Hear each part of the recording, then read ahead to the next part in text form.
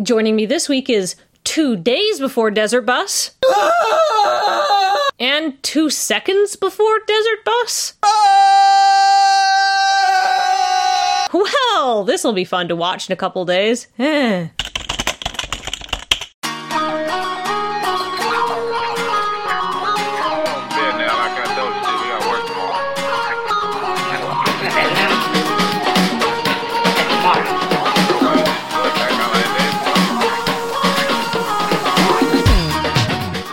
This is Control Structure, episode 74 for November 18th, 2014. Big week to everyone listening.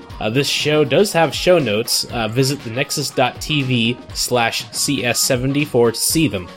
I am your host, Andrew Bailey, and this is my other host, Stephen Orvis. Looks like you're pretty cold up there, huh? It is cold up here. Yeah, it's like 15 degrees or so. I think it was 14 last time I checked, so it's in and around the same temperature. Yeah, so, yeah, it looks like this is episode number 74, and if you remember, this podcast series started at episode 0, so that means this is the 75th episode. So we this podcast switched to a bi-weekly schedule from a weekly schedule, so that means we've been around for 2 years. So I guess this is the premiere of, quote, season 3 or something. So yeah, it's been, how should I say, it's been very interesting, and, podcast is something that, I sort of, it's something that I wanted to do at some point, but, I was just idea bankrupt until I, started listening to Ryan's show. And, he's like, we really want to get more shows on this network. So I'm like, hey, this is kind of like my open door here. So yeah, thanks to everyone listening, and all of our contributors, all of the people who've chimed in. It's been a great thing. On other sadder news, though, distinguished podcaster Ryan Rampersad has retired from podcasting after 3 years, along with his co-host Matthew Petchel. They retired so fast that they were not able to do a farewell show. I am informed that Matthew looks forward to delivering the mail, and that Ryan looks forward to midterms. We wish them well. But in other sort of upbeat news, Desert Bus for Hope, that little charity fund drive that I mentioned last time. This is the 8th event. It's going on right now as we are recording, and it looks like they've raised over $352,000 this year. And I believe it was maybe Sunday that they crossed $2 million over the series or the lifetime of this. They will be busing for 149 hours at least. So yeah, they're raising money for Child's Play, which is a charity for children's hospitals to provide them books and video games and other forms of distraction. So yeah, they're doing a really good thing, and so just pretty much any time that you're bored, just look at the live stream on this thing. They're always doing some dancing, or they're just talking about various gaming related topics mostly, or they're doing an auction, or they're interviewing someone. It's they have all sorts of stuff going on, and it's only going to be around for less than a week or so. So have you watched any at all this time that they've streamed it? Oh yeah, definitely. Whenever I get home and I'm just flipping through the news or something, that I will start watching it. So yeah, and it's a little bit different this year because not only are they in a different location, they still brought along all their furniture with them, so it still sort of looks the same. And also, the actual stream of the game itself is, integrated in. It's sort of like a picture-in-picture. It's kind of off to the side.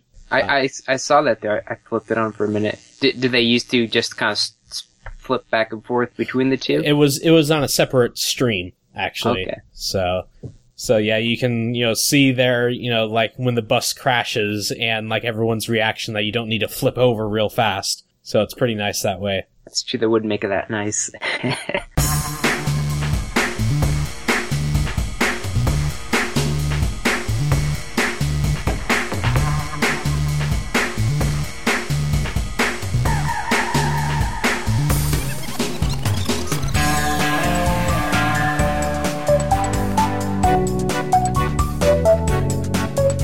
Raspberry? Raspberry! Raspberry! Raspberry! Raspberry! So So, it looks like a new model has been released. yes, the Model A Plus, which is basically just the Model A ramped up, similar to how the B got upgraded. So you have the SD slot was made into a micro SD slot, just like the B, and it had better power consumption as well. And then they messed with the GPIO pins, IO pins, to add more to that. And they said something about rearranging it too, which evidently they were a different pattern or something than the B model was. So evidently now they can use the same attachments as the B can use for those pins. But the core essentials of the A Plus though are still the same. It still has just one USB port and no Ethernet and just 256 megabytes of RAM. Yeah, so this sounds like it might be a little bit of a better choice for your temperature reporter thing. Almost, except for it doesn't have an Ethernet port, which I am using the Ethernet part. Okay. But I did forget to mention it's $5 cheaper, which is a great part of it. I thought that was a nice thing. It was kind of like they mentioned in the article, there was no reason to buy an A versus the B before, because they're kind of like about the same price, and it's like for a couple of dollars more, I may as well get the other one. But like this for what, $20 now, that makes it a pretty cheap. You can buy some microprocessors are close to $20, some of the more expensive ones. Because 25 versus 35. So for $10, you get 2 more USB ports and an Ethernet jack and twice the RAM. So yeah, Technically, you get 5 more USB ports, I think, with the B Plus, right? Isn't it 6 total? I'm talking about the regular B. That was 4 total. Yeah, okay. Actually, I believe it's 3 total. Right, because they had 2 double stacks. That's how it is. Okay. Anyways, all right. So now for this episode's LOL Winamp. Winamp is now compliant with Atwood's Law and has been implemented in JavaScript. So I seem to be the only person that I know who still uses Winamp after all this time. It's essentially, Winamp, the music player, loaded up into a browser. And, you can, play music with it. And, the guy wants to, add in, other functionality like equalizers and playlists and stuff. But yeah, who knew? yeah, I thought that was pretty interesting seeing that implemented. I didn't actually read much of the code to see how they did like the manipulation of the sound files to actually play it back. That'd be kind of interesting. I believe it's using the Web Audio API. Okay, so at the core essential, it's still just feeding the file to the browser to play, and it's just kind of managing it. Okay. So Atwood's Law is named in honor of Jeff Atwood, or rather, he came up with it. He mentioned this like about 7 years ago, in a blog post called "The Principle of Least Power," and he quotes Tim Berners-Lee on this. Nowadays, we have to appreciate the reasons for picking not the most powerful solution, but the least powerful. And he goes on about, how, like, the least powerful has, like, more analytics into it. It's, like, more, how should I say, machine readable. And, Lee here says, about, like a web page with weather information on it. If it's just in raw HTML, like, someone can come along and read that with a program and, do, all sorts of interesting statistics on it. But if it was stuffed into a Java applet, then you'd actually have to have it in front of a living person in order for it to be useful. And then Atwood says any application that can be written in JavaScript will eventually be written in JavaScript. Definitely are a lot of things written in JavaScript. Now, I was trying to think of examples of something else. I feel like there's something that got written in JavaScript recently that we talked about, but I can't think of it. Yeah, like there's been like full-fledged games in JavaScript, thanks to WebGL. I've been seeing the Humble Bundle. They've been having games for Firefox.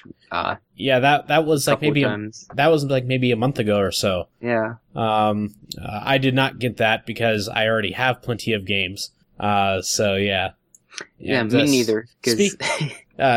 Side note: speaking of Winamp, still nothing has changed on their official website after being bought by Radionami.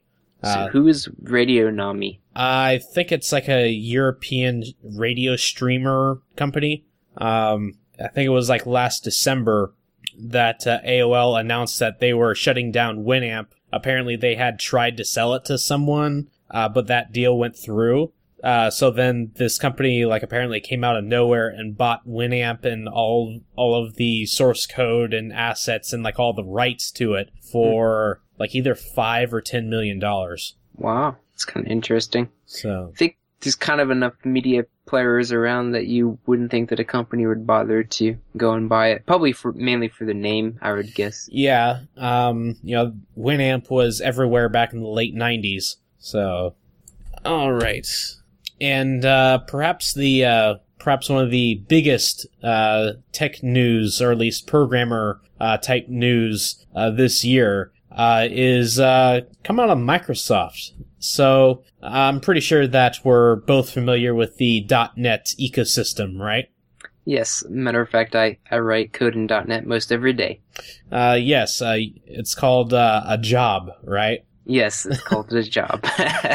So, like I had a little bit of exposure to it back in college, but it was just, it was just last week that Microsoft did something that's totally not Microsoft, and they have open sourced the .NET runtime. Yes. So, like the core runtime system classes, even the compiler now, that's all open source now. Along with this announcement, they have also released Visual Studio Community 2013. This is like sort of, it's not exactly a low end, it's a still rather fully featured Visual Studio edition, but it's, aimed for like the smaller companies and hobbyists. Like you said, this is a pretty crazy move from Microsoft because they're always very, it's my stuff and you can't touch it attitude, but this is pretty big for them. I found that the whole, reading through the blog post, a lot of the ways they were thinking, it was a very an agile development mindset and a lot more open and collaborative, and like they mentioned mono develop and how there were issues with having people in the open source community having to reduplicate all that code, and every time they would add a feature, the open source community had the same feature and it didn't always work the same way. And it was really impressive what Microsoft came out and did with that move. Yeah, Microsoft have, they were sort of like the new IBM in that they were all for the proprietary vendor lock-in strategy. Because like I grew up in the 90s and, I was sort of a computer enthusiast even back then. And, Microsoft, if you didn't use anything Microsoft, then you pretty much, got left behind. Let's see, moving a little bit forward, that it was maybe about 10 years ago or so, I think it might have been in like 2006 or so, that Sun Microsystems decided to, open source and do the same thing that, Microsoft's doing, but with Java. It was way back then that Java was open sourced as well. I think that this comes as a pretty good time for Microsoft to be doing this, because Oracle is kind of pressing the legal gauntlet against, with Java, against Google especially, in that, they're trying to claim that, the APIs of Java, of any, runtime or any API is copyrightable. Oracle is, suing Google and stuff, and that's still bungled in the courts. This is, kind of opens up as, an alternative. This may be more of a political move also in order to get, open source mind share. That's true, because suddenly that lets you, it caters to the Linux users and everyone else. It lets it be actually ran on other platforms. They mentioned that the Mac OS and all the mobile devices. Yeah, I pulled out this quote, delivering on its promise to support cross-platform development. Microsoft is providing the full .NET server stack in open source, including ASP.NET, the .NET compiler, the .NET Core runtime, framework, and libraries, enabling developers to build with .NET across Windows, Mac, or Linux. So this is a big step for Microsoft, and I commend them. Yeah. So what I found interesting was that they aren't even, it's not just that they posted their source code up on the internet and are letting people see it. They're actually using GitHub as their main master branch of the code. Let me find which quote here I said. It's the last one right there. The last one. Yes. So it says, so instead of code bombs, we've set up our development environment so that the public GitHub repository is the leading system. This means that all the code changes are immediately live. So their developers are actually going to be committing up to GitHub. And they said that code reviews will be public and bugs will be public, and people have a chance to look at stuff, and even the community can do like code reviews and say, hey, what are you doing? This is stupid, and has a chance to give input onto it. So I think it's a really great move in that part. And the interesting thing, I guess you don't use TFS probably at your workplace. No. But I do, and it's not all that great of a system. The interesting thing is, they said that they aren't going to be using TFS for this project anymore. They're going to use it just for bugs to support other systems so that other people within Microsoft can log bugs. But they said their core stuff, what they're doing, they're not going to use TFS, which is really interesting to me. Yeah, I think it's not that great. Yeah, it's surprising that they they have overcome their not invented here syndrome. So, yes. And especially following, I believe it's Scott Hanselman. He's actually a friend of said Jeff Atwood, and I believe he works somewhere on the ASP.NET team at Microsoft. He's all the time talking about GitHub and all that, and of course, even though he works at Microsoft, he even has, he still has iPhones and iPads and stuff for his family and whatnot. And I believe he even mentioned once that, people come up to me and they know I work at Microsoft, but they see that I have an iPhone and they wonder what's up with that. And he says, well, when Microsoft releases a nice phone that's just as good as this one, I'll be interested in it. So, at least some parts of Microsoft are more open and cooperative with others. Which is good. I think it's going to lead to good things. I had another quote here. It says, and if you think about it, open source is essentially the ultimate agile development style. Every change is immediately public and, in theory, consumable. Many members on my team are on Twitter and Stack Overflow and engaging customer discussions. There are more than one occasion where I wish I could be able to point a customer to an internal document that explains how our system is implemented, or simply point to a commit that shows how an issue is fixed. So I think this is definitely a shift in the attitudes there. And it's good because, like he says, being able to actually point to a commit so it's like someone is saying, well, this doesn't work, this is broken, and you can point to it. So, well, it was broken, we fixed it, here's the fix. And someone could take a pre-release that needs the fix right then. They could download the source code and compile it and build their own version of the .NET library and make it work. Or even they could fix it themselves if they wanted to. They could do a pull request and fix it and maintain their own version of it if they wanted to. So, this also comes at a time when the Java ecosystem has been rather stagnant. I believe it was Java 1.6 that was around for maybe 5 years, before bumping up. Meanwhile, .NET was going from 3.0 to 3.5 to now 4.5 or so. Yes, I believe it's 4.5 is the top version at this point in time. Yeah, because they're talking about .NET 5 or something. Mm-hmm. Or maybe that's the ASP.NET 5. I want to say there's another version coming out. I remember reading about the Roslyn compiler, which I assume would be 5. I don't know the number for sure. But yeah, 4.5 is the current latest and greatest, though, of what they have. They definitely have a lot of great features in each version that's come out. They've done a lot of work, especially with the link to like lambdas and what you can do with them. They've done a lot of power with that and the expression trees. There's definitely a lot of great stuff that they've brought to the language. So it's a good thing to open it up like that. And it'll be interesting to see how the Mono framework, because you can run right now the Mono code, if you compile, you can run it in Linux or you can run it in Windows natively either way. And so it'll be interesting to see how people would take this being open now and whatever, compiling the interpreter for Linux so that they can natively run a Windows binary that would compile for Windows and .NET and make it work.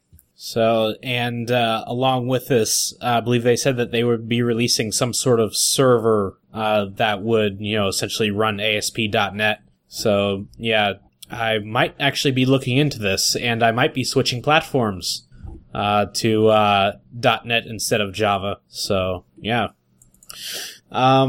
So let's switch gears a little bit and talk about TLS and HTTPS and all the other secure things. The EFF, the Electronic Frontiers Foundation, and a whole bunch of other people want to make the web easier to encrypt.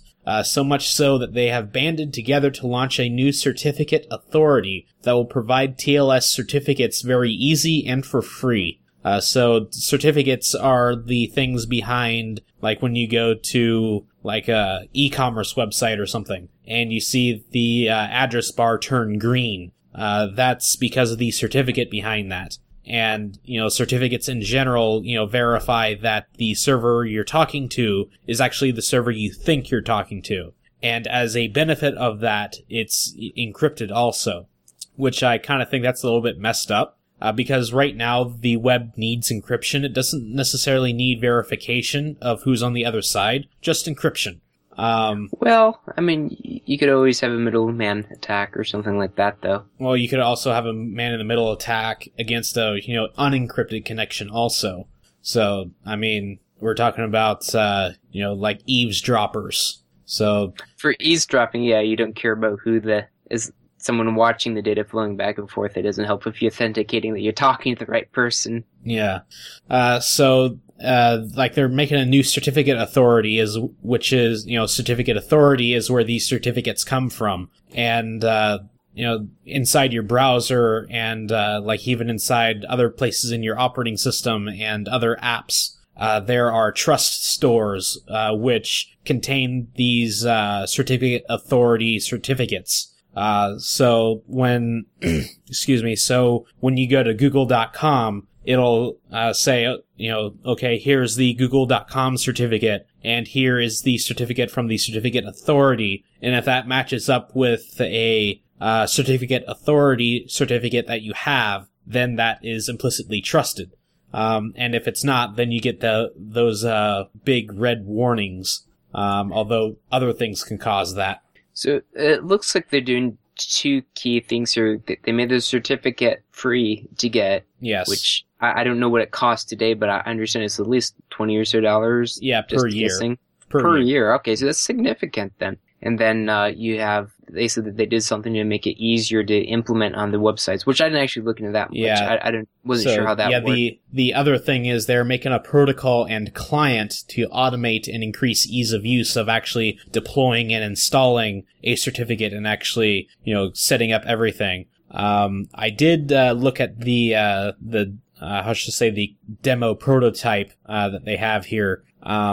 And it looked like they were, running on Ubuntu, and, they're going over, it's like, okay, so this is a website that's running on the local host. So they, opened up this client and, punched in, ran this program, and, it actually showed the log messages of, generating the key, sending it off to the certificate authority, then received it, and now is installing it on Apache and creating the necessary Apache configurations and hosts and whatnot to actually get that running. and whether or not you want to, run on both HTTP and HTTPS, or just want HTTPS only on running on your server. So that would greatly, greatly increase the ease of use for Apache. But hopefully this protocol will be implemented for other servers as well. So the interesting thing I was just thinking about is they just wrecked a whole industry for making money for people. All the companies that issue certificates now, who's going to keep buying certificates from them? Because if you can get it for free, everyone's going to go to this new one. Then there is the, this will just provide the basic certificates. They won't be the ones that turn your bar green or anything. Okay. At least from, what I've, seen here. Like, it just does, basic validation. Whereas, if, it turns green, then you have to, go through, this is your place of business, and, you actually have a legitimate address. You actually have a physical presence where, your domain or whoever says you are. I see. So really the value in this is more so the ability to turn on the encryption probably is the key value in this. Exactly. Quote here, in our tests, it typically takes a web developer 1 to 3 hours to enable encryption for the first time. This project is aiming to fix that by reducing the setup time to 20 to 30 seconds. A lot faster.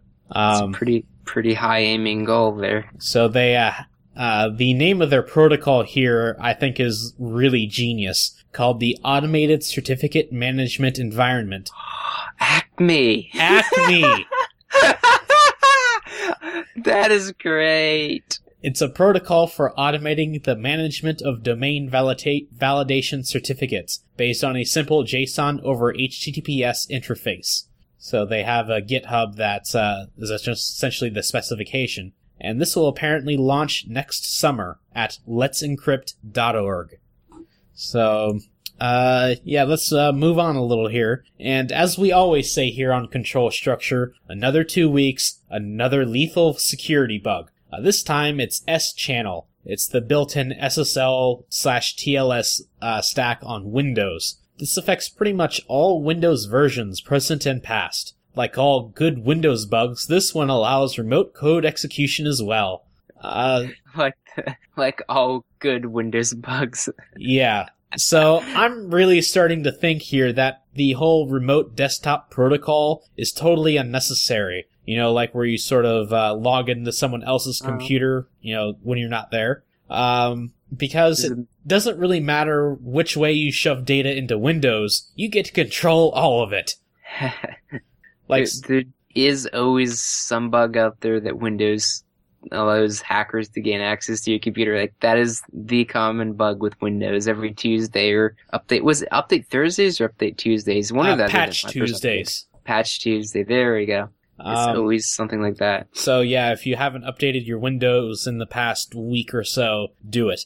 This, I sometimes look through the, the patch notes and the update notes for these, and all of them say this, fixes a bug which may allow, remote code execution or some such. Mm-hmm. So yeah, Windows is kind of badly designed if every single bug allows remote code execution. Yes. Or maybe it's just some manager wants to write scary language in the bug notes. That could be too. So I seem to recall some smug blog post a while back with the Heartbleed. Is that the right one? The SSL? Was that the Heart? Yeah, that was Heartbleed. OpenSSL, yeah. Yes. I remember some smug blogger talking about how Windows wasn't affected, so now it's take that Windows. He's got his own bug too for SSL. So the Apple blog mentions that every major TLS stack has had an existential vulnerability in the past calendar year. So if you didn't get that joke, the Apple blog is Ars Technica. There is Heartbleed with OpenSSL. Let's see, there is the go-to fail for Apple and iOS. GNU TLS, which is sort of the rip-off poor man's OpenSSL. Let's see, NSS I forget who uses that one. And, of course, now S-Channel. So, yeah, everything's being burned down. Makes you feel safe.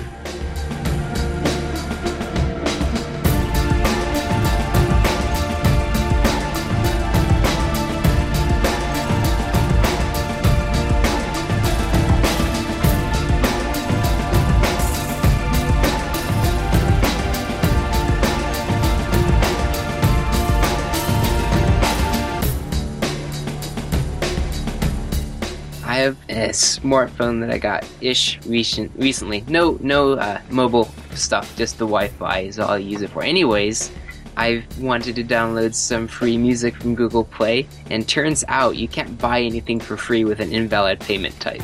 And nothing is a valid payment type.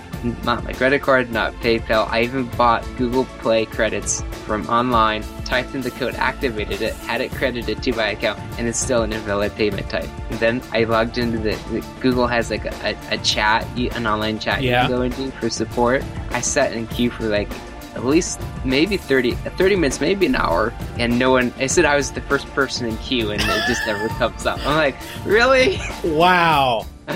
Now you feel like what it was, trying to get something working in the 90s. Everyone's off, too busy making money to actually care about you.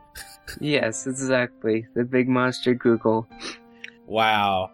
That was the first. I've never really had experiences with Google support ever before, because you just don't normally need to talk to Google support directly. Like, that is just not something you ever need to do. So buy something for free, you mentioned.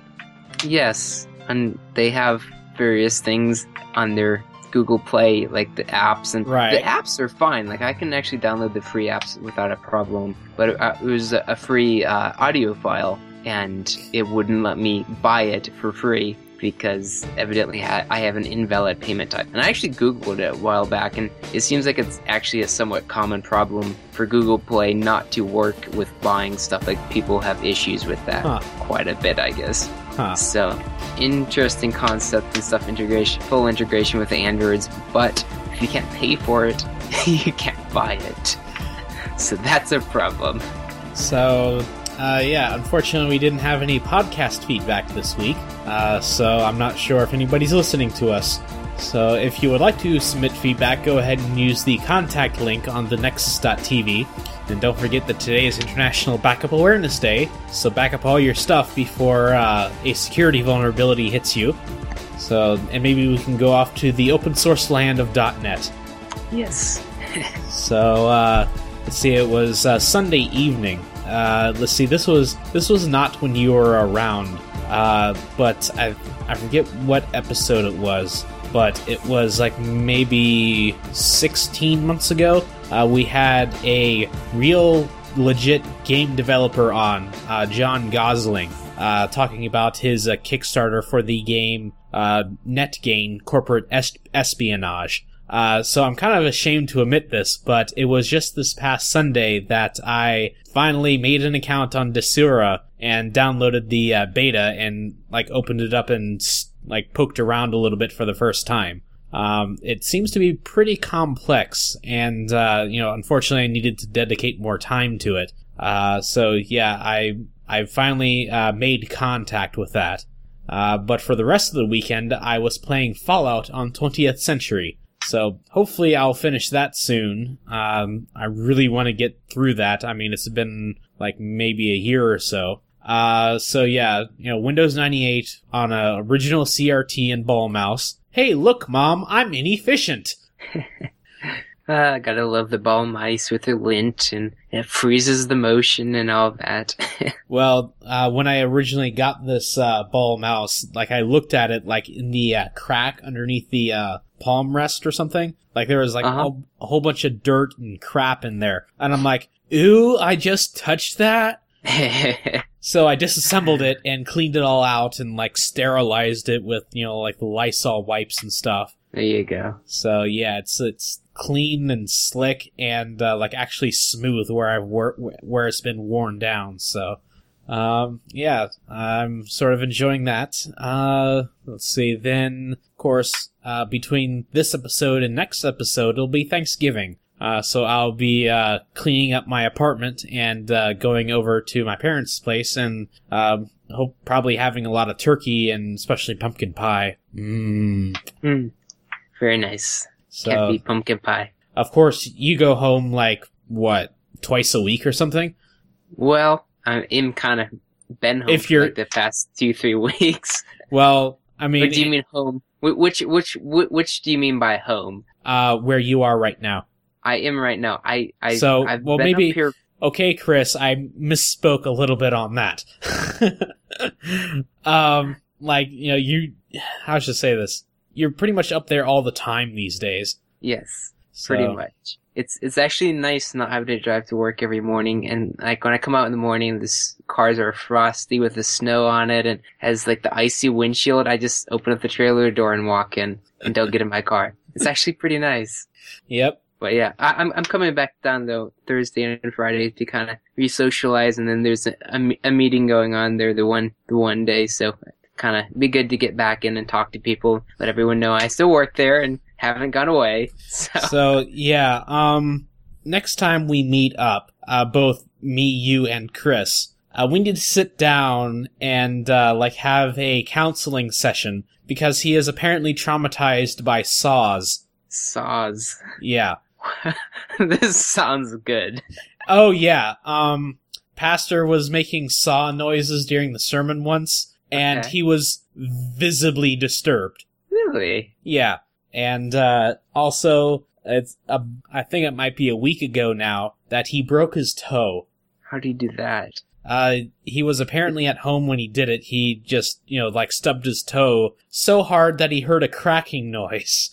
Ouch, that would hurt. And he kind of denied that it was broken for 5 days. And once he told me about it, it's dude, that's probably broken. But he didn't come to the realization for a few days after.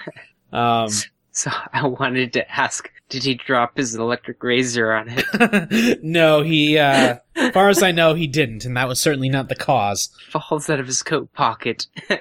That's why you shouldn't keep it in your coat pocket.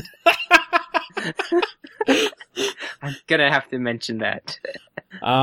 So anyway. If you meet him before me, talk about his toe. His toe. Okay, I'll try to remember that. So, and then also, let's see, my mom has been complaining about an antenna. A what? A antenna. Oh, I thought you said Nentenna. I was like, what's a Nentenna? Okay. Antenna. Like a TV antenna? Yes. Ones you place outside on a tall pole? Yep, I got you. Well, for the past 20-ish years, we've had one of those in the attic in the house. Uh-huh. Not outside the house, in the attic. In the attic. Does it work? Well, partially. And it's one of the inadequate choices that sort of defined my childhood.